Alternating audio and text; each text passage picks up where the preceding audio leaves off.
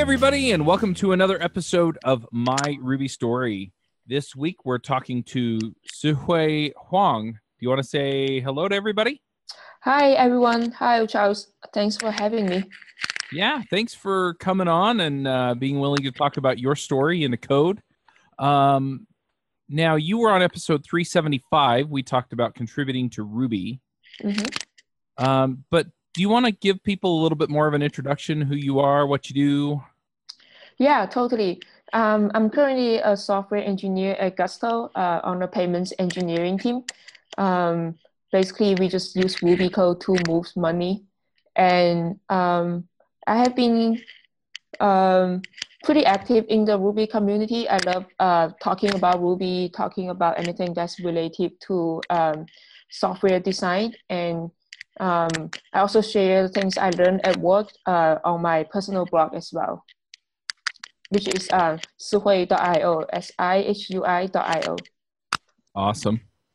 This episode is sponsored by Sentry.io. Recently, I came across a great tool for tracking and monitoring problems in my apps. Then I asked them if they wanted to sponsor the show and allow me to share my experience with you. Sentry provides a terrific interface for keeping track of what's going on with my app. It also tracks releases so I can tell if what I deployed makes things better or worse. They give full stack traces and as much information as possible about the situation when the error occurred to help you track down the errors. Plus, one thing I love, you can customize the context provided by Sentry. So, if you're looking for specific information about the request, you can provide it. It automatically scrubs passwords and secure information, and you can customize the scrubbing as well. Finally, it has a user feedback system built in that you can use to get information from your users. Oh, and I also love that they support open source to the point where they actually open sourced Sentry if you want to self-host it. Use the code DevChat at Sentry.io to get 2 months free on Sentry's small plan. That's code DevChat at Sentry.io. Well, that's awesome. And do you want to just briefly explain what Gusto does? Yeah, totally. Gusto is a all-in-one SaaS platform for payroll, benefit, and HR. We are a startup in San Francisco. We have been around for about 7 years. And in front end, we use React. In back end, we use Rails and Ruby. Nice. And I think I've seen ads for Gusto, so nice. Very cool. Well, let's talk about you. I'd love to just dive in and get your story, find out how you got into programming and things like that. In fact, how did you get into programming? Yeah, that's a great question. I actually studied computer science in college. But full story, I actually came to the US for college degree. In the beginning, I was originally major in accounting major. And first day in school, I changed my major to computer science because I realized that during summer break before I came to the US, I learned a little bit of computer science on my own, and I just really enjoyed it. And that's the first thing I did when I landed in the US. And so I studied computer science 4 years with my undergrad degree in the US, and then have a couple internships. The first one was in a small software firm in Dallas, and the second one and the third one was with Salesforce in San Francisco. After graduation, I joined Gusto, which is my first job out of college, and I have been at Gusto for almost 3 years now. Wow, that's awesome. It's interesting. First of all, I don't know many people that go into school that start in a major and know what they want. So, you know, I guess kudos for switching when you figured out where you wanted to be. After one day, I was going to say, man, accounting must be really boring, but who knows, right? Yeah. I'm glad I switched. Feel lucky that I did that. Yeah. Well, and hopefully you're in a place where you love to be. It sounds like you are. I don't know many people who would stay for 3 years in a place they weren't happy. So it sounds like Gusto is a terrific place to work. Yeah, totally. Feel really lucky that I made a decision to join Gusto, and every day is learning a lot, not just about engineering or coding, but also seeing a company growing, going through different phases, facing different challenges, and opening up like lots of opportunities for people inside. Yeah, it makes sense. I'm curious. So you graduated from school, and I'm guessing you interviewed with a bunch of places. What made you decide to go to Gusto in the first place? Yeah, that's a great question. I actually wrote a super long blog post that's about 2,000 words in my personal blog about how I spent the 4 years in college, starting from someone who didn't know much about computer science, couldn't have a resume that's 1 page long, to before graduation have multiple offers from companies in the Bay Area and some other places. In terms of what made me decided to join Gusto compared to other companies, I think maybe there were three things I focused on the most at the time I was making decision. The first one is definitely personal growth, how much I can learn, how much opportunity that place can provide me. And the second one being the product. I would love to work on a product where I can personally feel the impact of my work and also feel the meaning of my work. And the last one being the people around me. I would love to work with people who I not only like can learn technical stuff from, but also just how to become a nice human being and people I would enjoy hanging around with. And I think Gusto just not only check all the boxes, but also just exceed my expectation after I walk out the interview and have a few office visits. I think, yeah, those three are the main reasons that made me end up joining Gusto and having to say no to some other companies. That makes sense. And I've been writing this book probably for the last 6 months on how to find a job. And it's interesting that you kind of list out, these were the things I wanted, because that's the first step that I put people through is what do you want? And, you know, knowing that you want to work with people who do a certain thing, you want to work on a product that, you know, does a certain thing, you want to work in a place that lets you learn. I mean, that's critical, you know. For other people, it may be other life concerns or things like that. You know, maybe the salary is the big thing for them. But yeah, I just love that where it's, you know what, I wanted a place like this, and so I went and found one. Yeah, I think it's really important that you walk in an interview, not just feeling that it's saying you have to pass, you have to impress whoever that's interviewing you. You should feel that it's a two-way street. It's an opportunity for you to show off your skill, but also an opportunity for you to learn more about the company. And I think the fact that I had three internships with three different teams helped me kind of try out different things and made me realize what I liked and what's important for me. Yep, absolutely. So I'm a little curious then as well. You know, you said you've been writing this blog. How long have you been blogging about programming?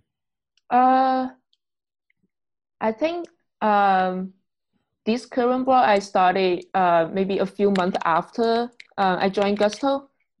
The main reason was just to capture my learning, because I have horrible memories, and I was really afraid that a few years into my career, and when I look back, I realized I don't remember what I learned. So that's the main motivation in the beginning. So it has been about 2 years or so. Yeah.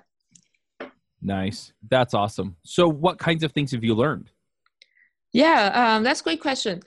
I think I'd say surprisingly, outside of all the technical stuff in terms of like refactoring code, how to design a system that's scalable and modularized, outside of all those technical stuff, what surprised me was that the fact that I also learned a ton of soft skills. When I started the job, I didn't realize how important it is, all those soft skills to help you have a bigger impact and more influence within your role.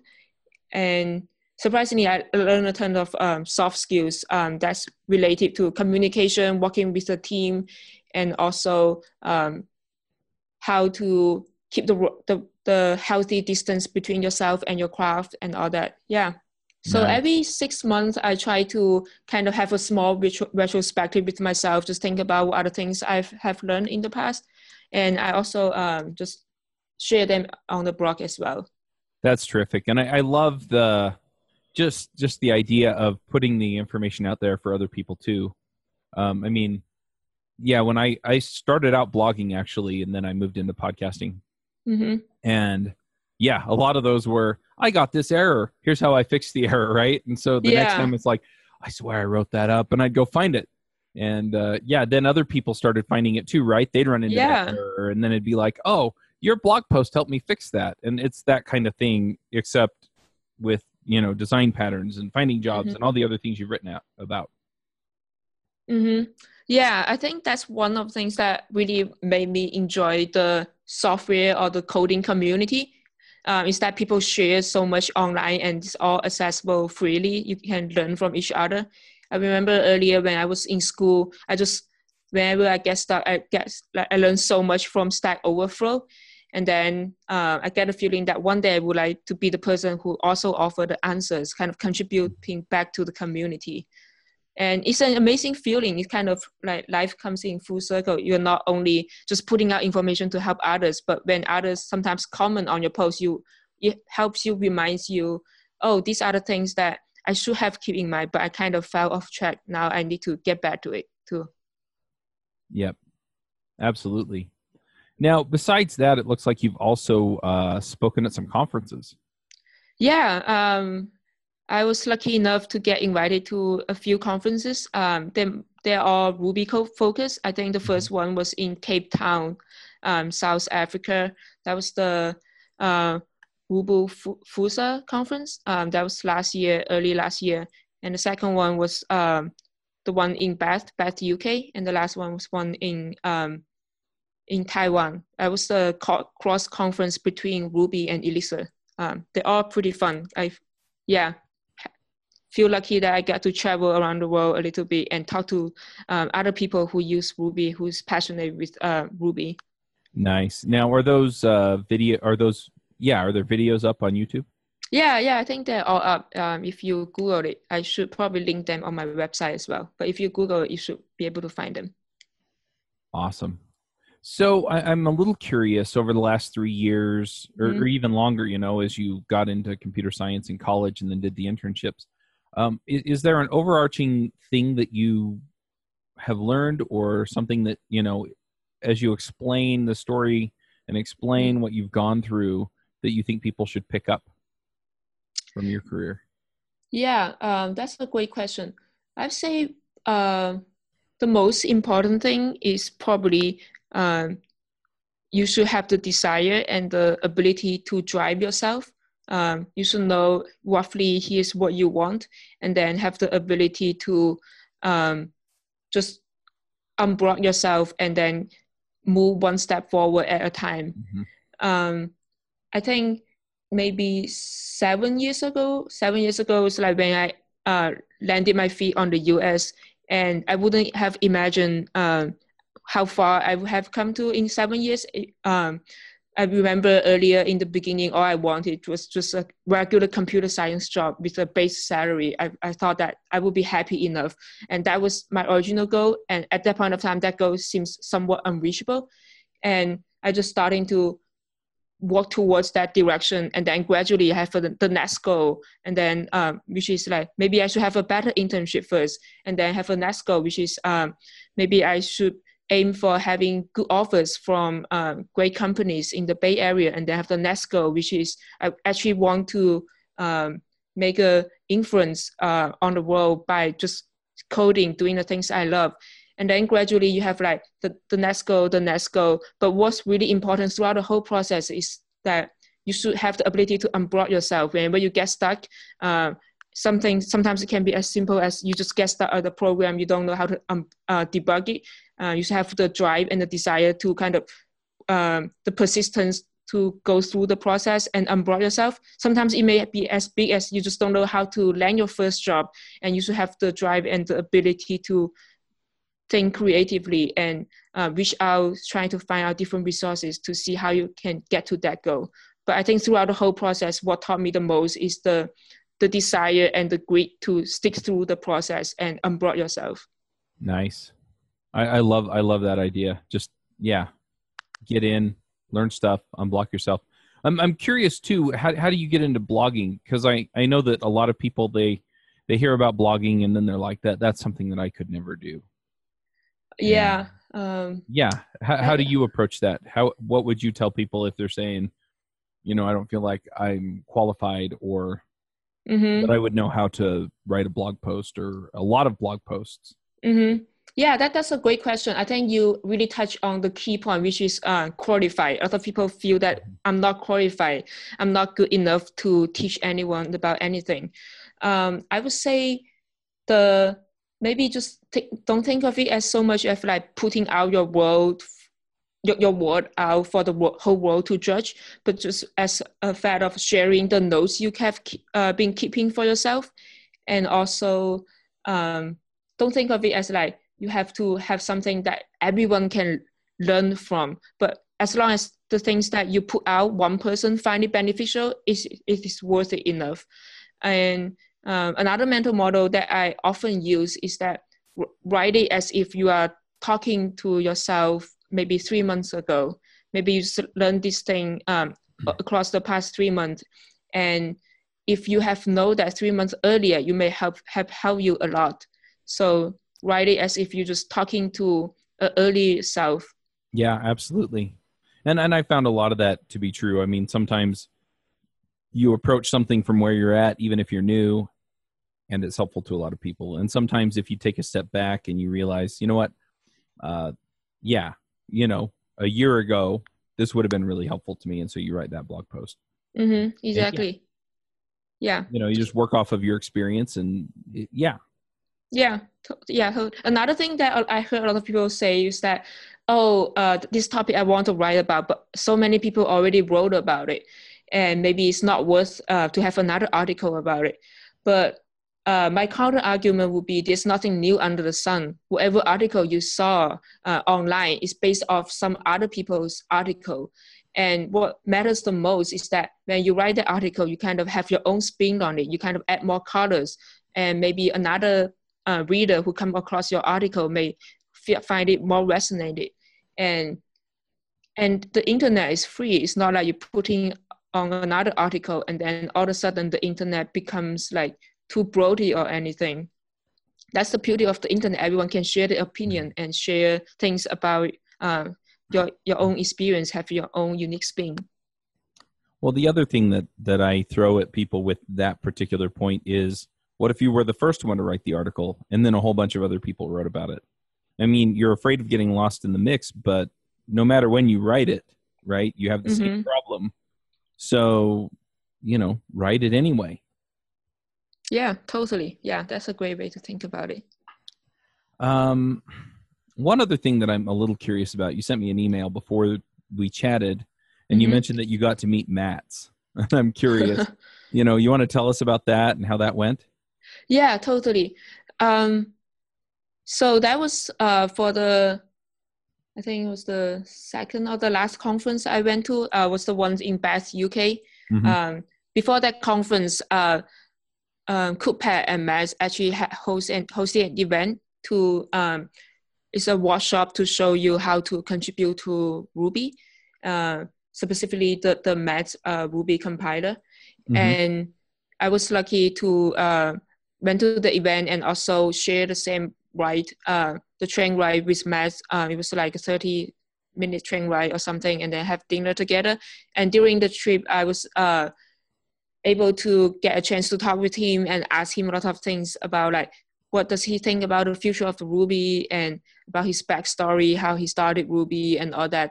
It was a great experience. Mats was so nice. There was a phase that within the Ruby community, people say that because Mats is nice, we are nice. And I totally get that after talking and with Mats. He was very patient and answer a lot of questions and very tentative into listening to like Ruby developers, their interaction and experience with Ruby. I think that's one of the main way he gained feedback from developers that actually uses Ruby.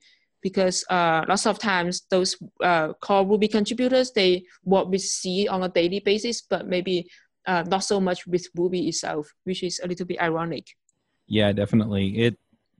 I've had the occasion to talk to Mats a couple of times. We've tried getting him on the show, and that's been a little bit more difficult. But yeah, I mean, he'll sit there and he'll listen and he'll talk, and he's very friendly and approachable.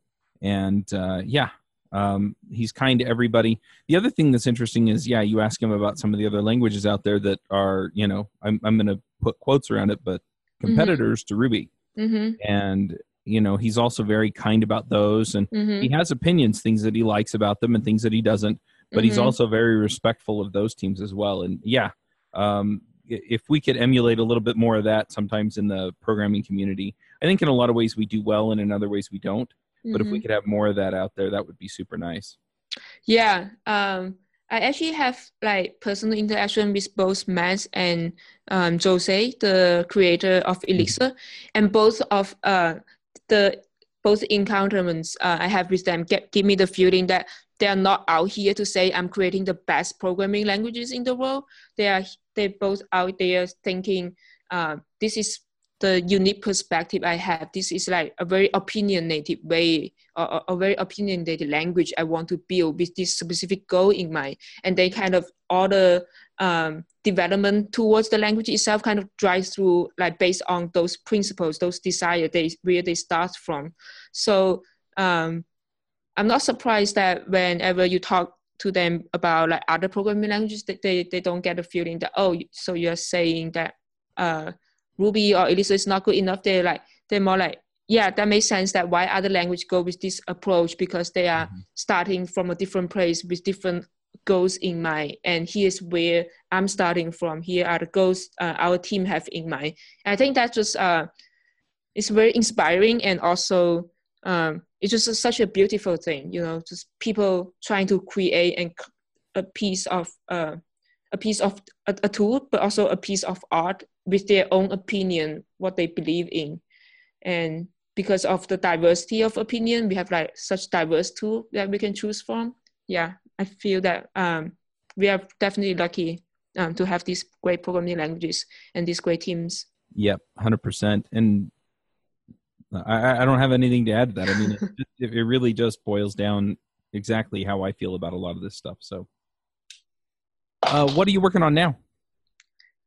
Great question. At work, I'm on the payments engineering team, and we have a very interesting challenge in terms of creating a payments API. Right now, our code base is somewhat, it's not as modularized as we wish. So we are in the process of designing and using an API that has clear domain boundary. I just found the fact that because right now our payments domain and payrolls domain are quite mingled together, because earlier we were a startup, we're trying to move really fast, but now we hit the point that it makes sense to take us to pause a little bit and design a more modularized system so we can move forward for the next decades.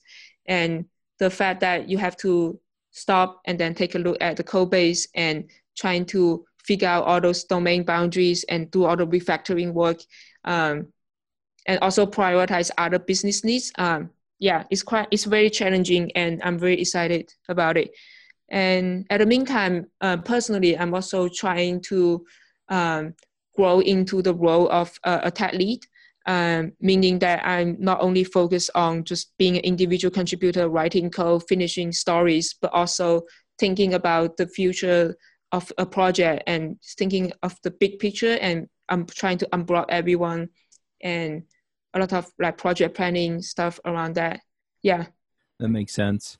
Man, where do I start with that? So the first thing that I want to ask about is, how do you decide then when to take on that big refactor? Because you mentioned a lot of the trade-offs, right? We still have to support the app. We still have to add the features that are needed. But at the same time, you know, you're making these changes and going more modular because ultimately in the long run, it'll pay off. So how do you evaluate that? How do you start looking at that and going, okay, you know, now is the time, versus let's kick it down the road another year and see where we're at? Yeah, that's a great question. I would say it's definitely fundamentally is a question of prioritization. You have like this refactoring project that you can work on, and you have a whole tons of like other project that you have work on. And fundamentally, this refactoring project is something that have been on our team's mind for a long time. And gradually we realized that it is an enabler for us to build a lot of things for the future. And we kind of look at so we answer the question that this is the right thing to do. Everyone knows that this is the right thing to do. Then the next question becomes, is now the right time to do this thing, right? yeah, then you look at the resource you have and look at other projects and kind of figure out the urgency. And after a while, we just realized this is important not just for our team, but also a lot other teams and a lot other business initiatives that we want to start exploring. And right now sounds like the right time. Yeah.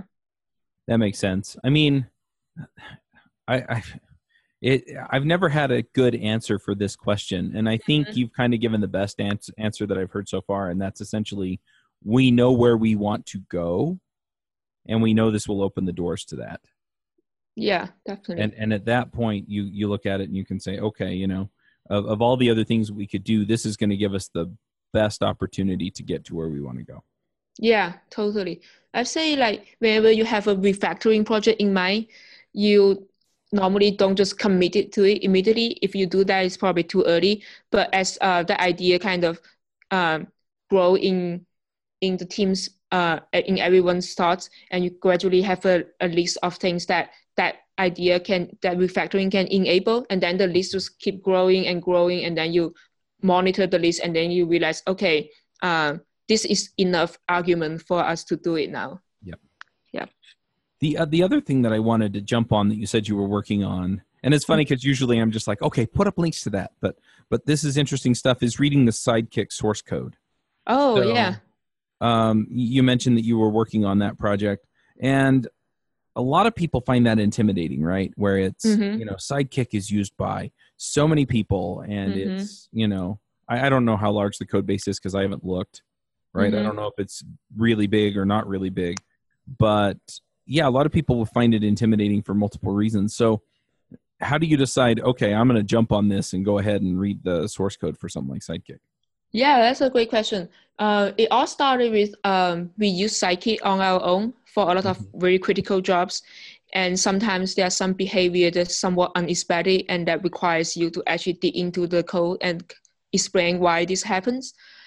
And when this happened multiple times, I just realized maybe it's a good time for me to actually learn a little bit more about Sidekick in a more proactive way instead of a reactive fashion whenever things doesn't make sense, and then you have like a very limited time trying to figure things out under pressure. So I started to look into the code a little bit, and it's actually quite enjoyable. I actually go all the way back to the first commit and starting from there, and then just it's almost like watching a movie, seeing Mike starting in the beginning and how that gradually evolved. That's the initial motivation. And another thing that I want to get out of it is, I think a lot of people, when they think about how good you are as an engineer, to think about writing code. But I find that majority of the case, your ability to understand and read other people's code quickly is also, if not more critical than your own ability to write code. So I also want to leverage this opportunity to kind of enhance and train up my skill for reading other people's code, because I have been at Gusto for 3 years and I get quite comfortable with our own coding style, with our own best practice. So I think reading Sidekick source code is a good opportunity to kind of see how there are other approach to write Ruby codes and learn from that as well. Yeah, that makes a lot of sense. So have you talked to Mike at all about this particular project? No, all the codes are out there, and just to be clear to all the audience out there, this quote unquote project is just me gonna go through all the 350 something commits in Sidekick version 1 and start from the very beginning first commit and go all the way down to the last commit for version 1 and just share my learnings and probably in form of screencasts or words, just to share my learnings and read the code with everyone out there. I haven't talked to Mike about that, but maybe I should probably let him know.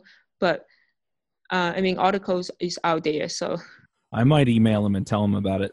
Yeah, It's a great project. So yeah, I also noticed that he started another project after Scikit. It's similar to Scikit, but it's not just for Ruby. It's a job processing system for all language, and it's written in Go. I think if one day I want to learn more about Go, I'm probably going to read that source code as well.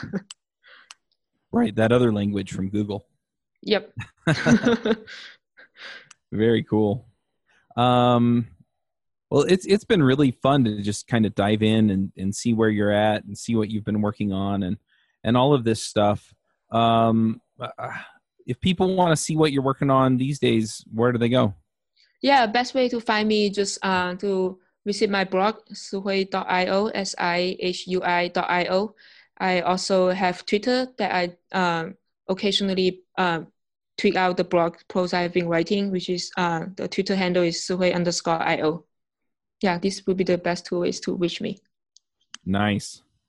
All right. Well, let's go ahead and move over to picks. Do you have some things you want to shout out about on the show?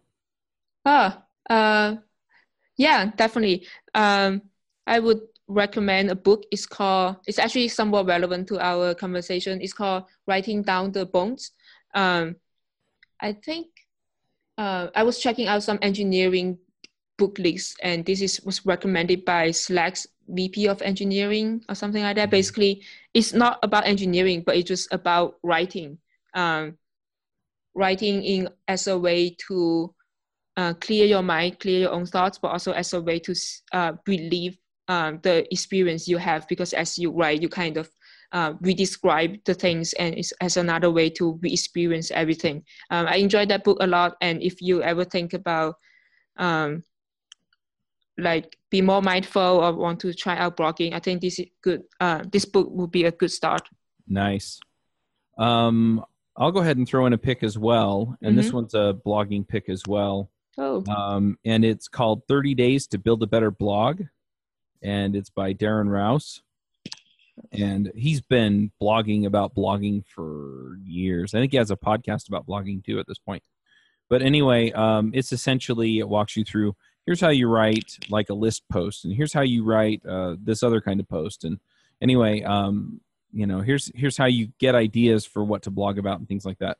And it was really, really helpful many years ago when I was learning it. He used to produce it as a PDF, and now it's actually a video course, which I also find interesting because you get in, you watch the video, and then you go do whatever it tells you to do. Yeah. So I'm going to just throw that one out there. I'll put a link to it in the show notes. But if you're looking to get into blogging, when I first started blogging, I did it. And what was interesting was that my traffic went way, way, way up when I started doing it, because I just committed to doing everything he said each day to do it. And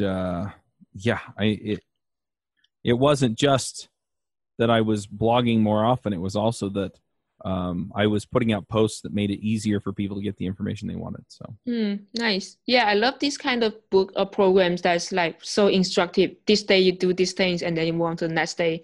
And then when you look back, you realize how far you have gone. I think I'm going to check it out too. But that's all I've got. So as far as picks go, thanks for coming and talking to us. Of course. Thanks for having me. Always fun to join Dev.to. All right. Well, we'll wrap this one up, and we will catch everyone next week. Bandwidth for this segment is provided by CacheFly, the world's fastest CDN. Deliver your content fast with CacheFly. Visit CACHEFLY.com to learn more.